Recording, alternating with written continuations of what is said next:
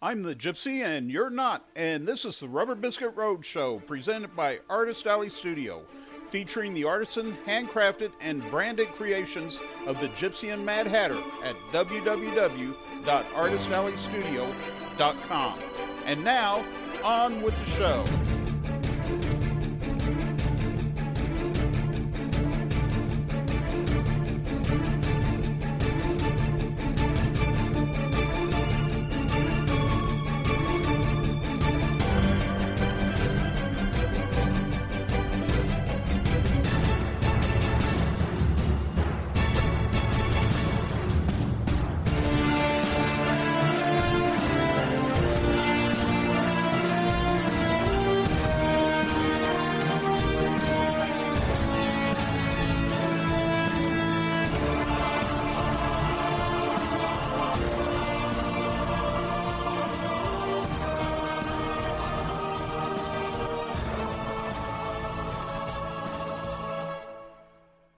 Welcome to episode 4 of the Rubber Biscuit Road Show. I am your host, the Gypsy.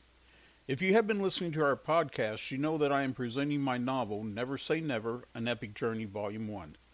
It is the story of my mother, Shirley Elizabeth Hummel, who suffered from mental illness all her life. In last week's episode, we witnessed her first psychotic break from reality. In this week's episode, we're going to look at the aftermath of that psychotic break and what Shirley did and her actions that she took that ultimately changed the course of her life. So without any further ado, I present to you Chapter 4, Here's Looking at You, Kid. I took the yearbooks and the pages I had separated from the folders over to the archivist to be copied. As the copy machine whirled and clicked, I thought about my mother and what Bill Braswell had done to her. I knew the story all too well. Shirley had been admitted to the Topeka State Hospital suffering from a nervous breakdown. Today, that expression is politically incorrect. Now we would refer to it as a psychotic break from reality. Call it what you may, the fact remained that Shirley had retreated into a world of her own making. Almost catatonic, she ate, drank, relieved herself, and slept. All the basic functions, but nothing else. She did not talk and would not respond to those who spoke to her.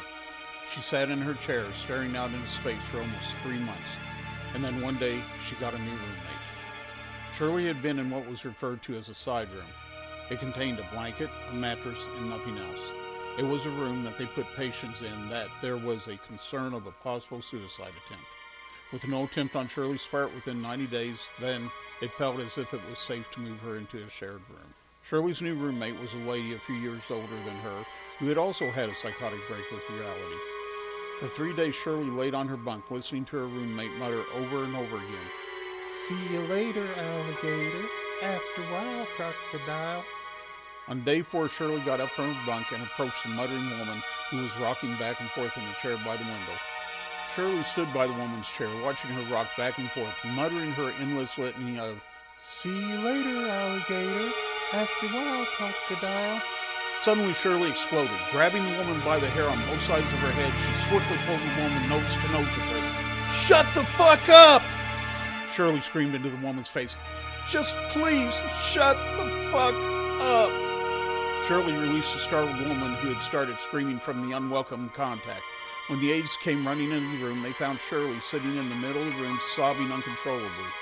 Shirley had not cried since her Billy had shattered her fragile world, and now with the opening of her floodgates, the healing could finally begin.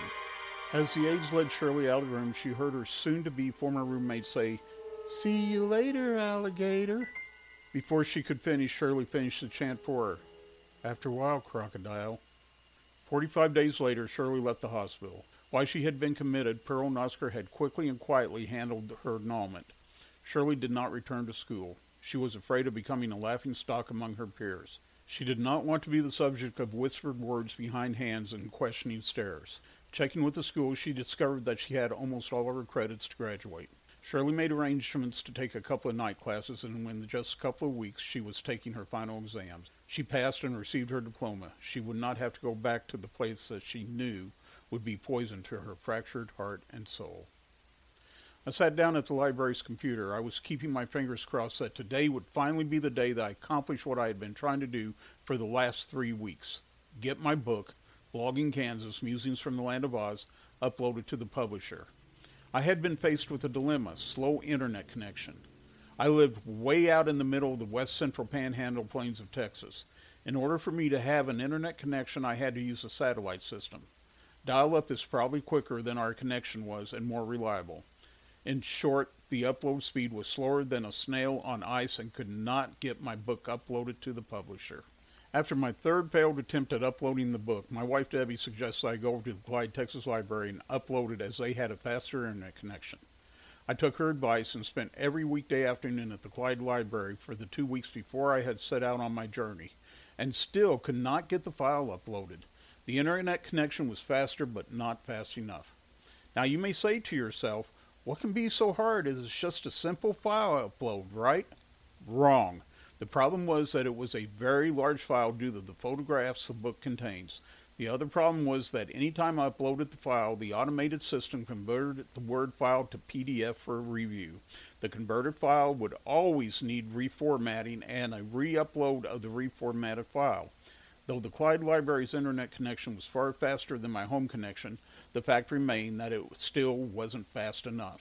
It would take 45 minutes to upload the file, 10 minutes to review, 5 minutes to reformat a section, and then another 45 minutes to upload again for review. The process was taking way too long, and I was getting frustrated as I sat down at the Topeka Library's computer. I had a silent prayer that it was faster than the Clyde Library's computer. I signed into the publisher's website, inserted my thumb drive, and set the file to upload, then sat back in the chair to wait. Shirley sat back in the chair to wait on her dad. Oscar was retired and no longer worked full-time, but he would go into the office once or twice a week and take the overflow patients just for something to do. The office receptionist told Shirley that her dad was in the middle of a tooth extraction when she entered the office. Shirley smiled and told the receptionist she would wait. As Shirley sat down, she caught a sideways glance levied at her by the receptionist.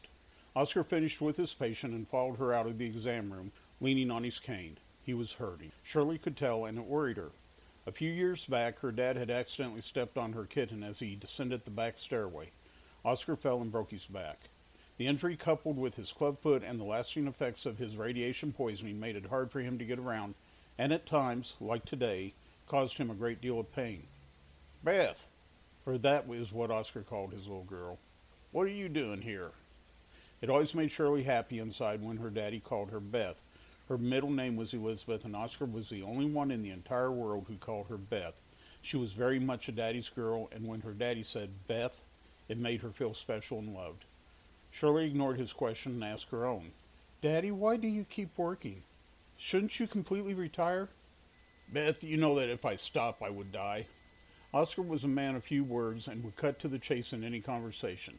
His bluntness made Shirley shrink inside.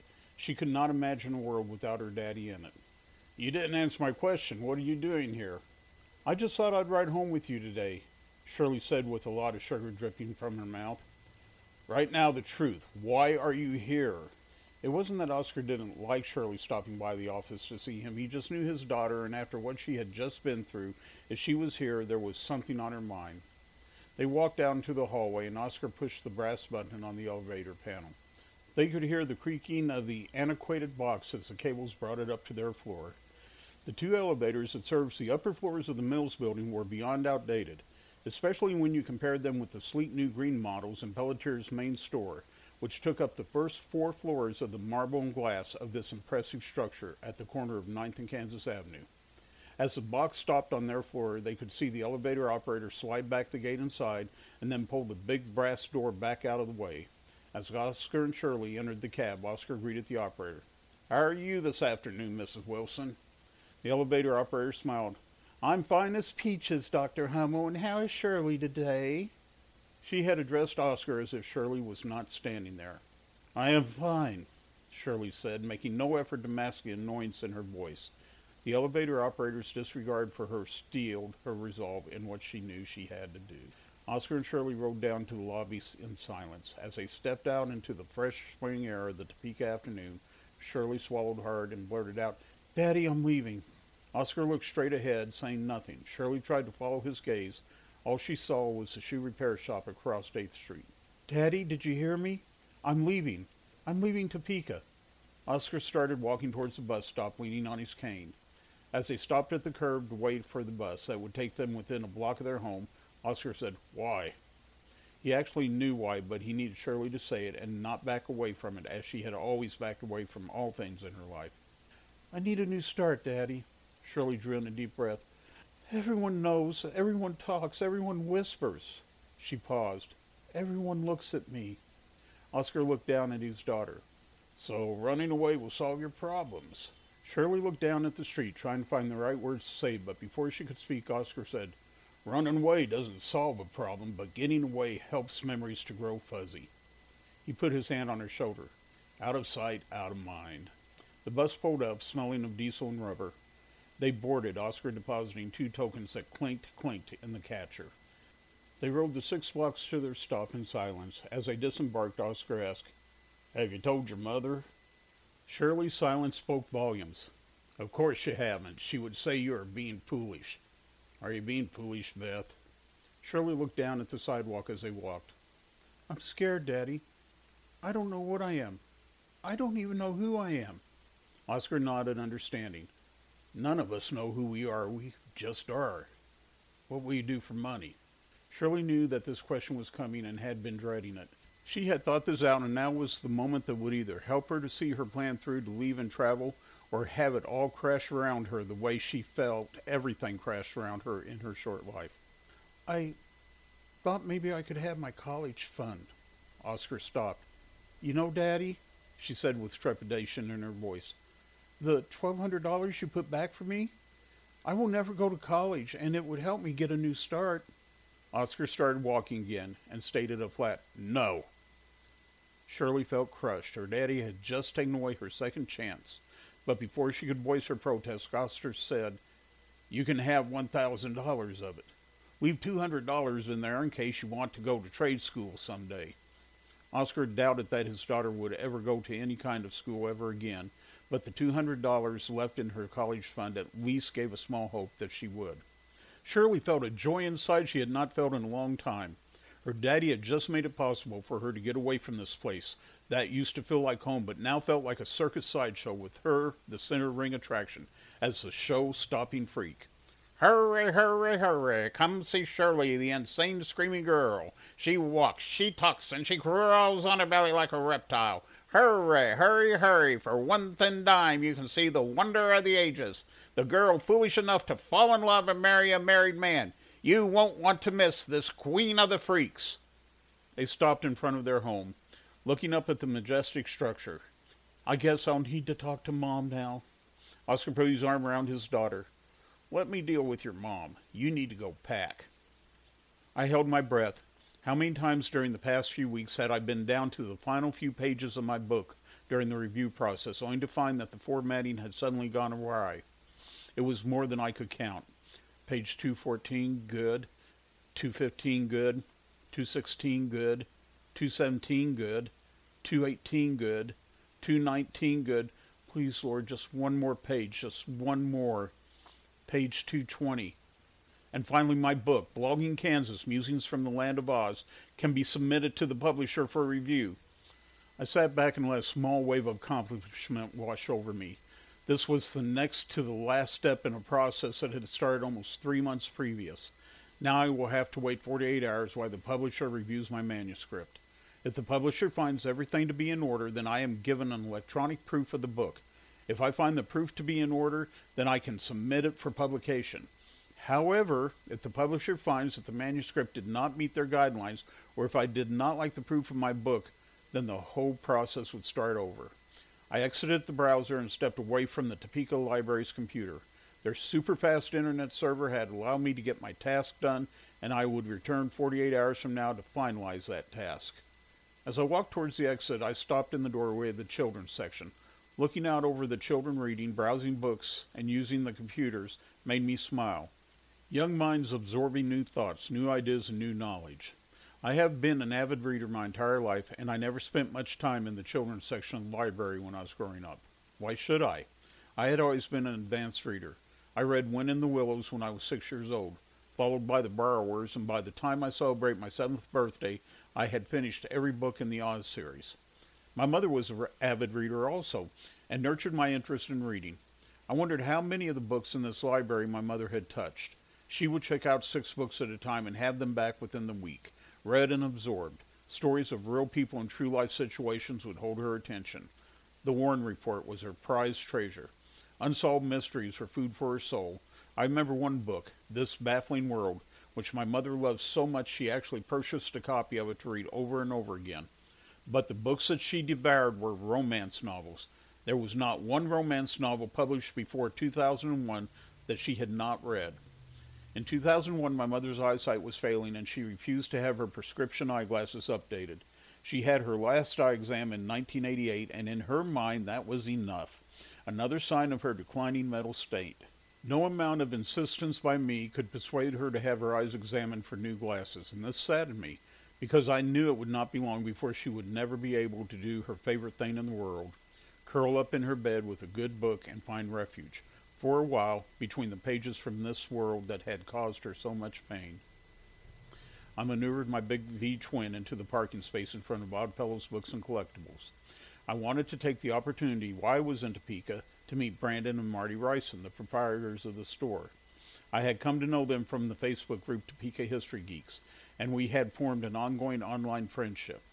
I had a desire to cement that friendship with a face-to-face meeting and a handshake, but before that could happen, I would need to get change for the parking meter. I hurried across the street to the Capital City Bank to get change for the meter. The two-door style brick building at 120 Southwest 6th Street occupies the northeast corner at 6th and Jackson, and has not always been a bank. It once served as an escape portal to lands far removed from Topeka, Kansas. Shirley hurried across the street to the Greyhound bus terminal. The two-door style brick building at 120 South 6th Street had occupied the northeast corner of 6th and Jackson as long as Shirley could remember. She saw a bus sitting in the lane next to the building. Its marquee proclaimed Memphis. She was sure that was her bus. She rushed up to the ticket counter breathless. Is that the bus to? She gulped in air. Florida? The ticket master scrunched up his nose and scratched his brow under his green visor. Nope, that's the bus to Memphis. Shirley swallowed. I mean, is that the connecting bus? He held out his hand. Let me see your ticket. Shirley had purchased her ticket the week before when her dad had withdrawn the $1,000 from her college fund. He had refused to give her any of the money at that time. Shirley, you will go to the bus station and get your ticket. I will give you the remainder the day you leave, her father had said, and she knew he was right to do it that way, to keep her from blowing her money. They had gone down to the terminal, the same ticket master she now stood before and who was studying her ticket the way a scientist studies bacteria that wiggle on a glass slide beneath a microscope had said. Where to? Shirley knew where to. Miami, Florida. She had always had a fascination for the Sunshine State, and she felt like her future might lie in that direction. No, the ticket master said, handing her back the ticket. You want the Little Rock bus. He looked at the clock on the wall behind him, then reached into his vest pocket and pulled out an old tarnished pocket watch. Winding it as he talked, he said, That bus will be here about an hour from now. You're welcome to wait. Shirley looked at him slightly amused and resisted the urge to shoot back with, Where else would I wait? Instead, she said, Thank you, and headed for the gift shop. As Shirley crossed the terminal, she could feel the eyes of the men hungrily eyeing her as if she was a medium-rare steak, hot off the grill, ready to be devoured. During her stay at the state hospital, Shirley had blossomed. Her long, raven black hair, big brown cow eyes, ample breast, and rounded hips brought Shirley attention wherever she went. She wasn't that sure that she liked all the unsolicited attention, but then again, she wasn't that sure that she disliked it. Shirley looked over the magazines in the gift shop.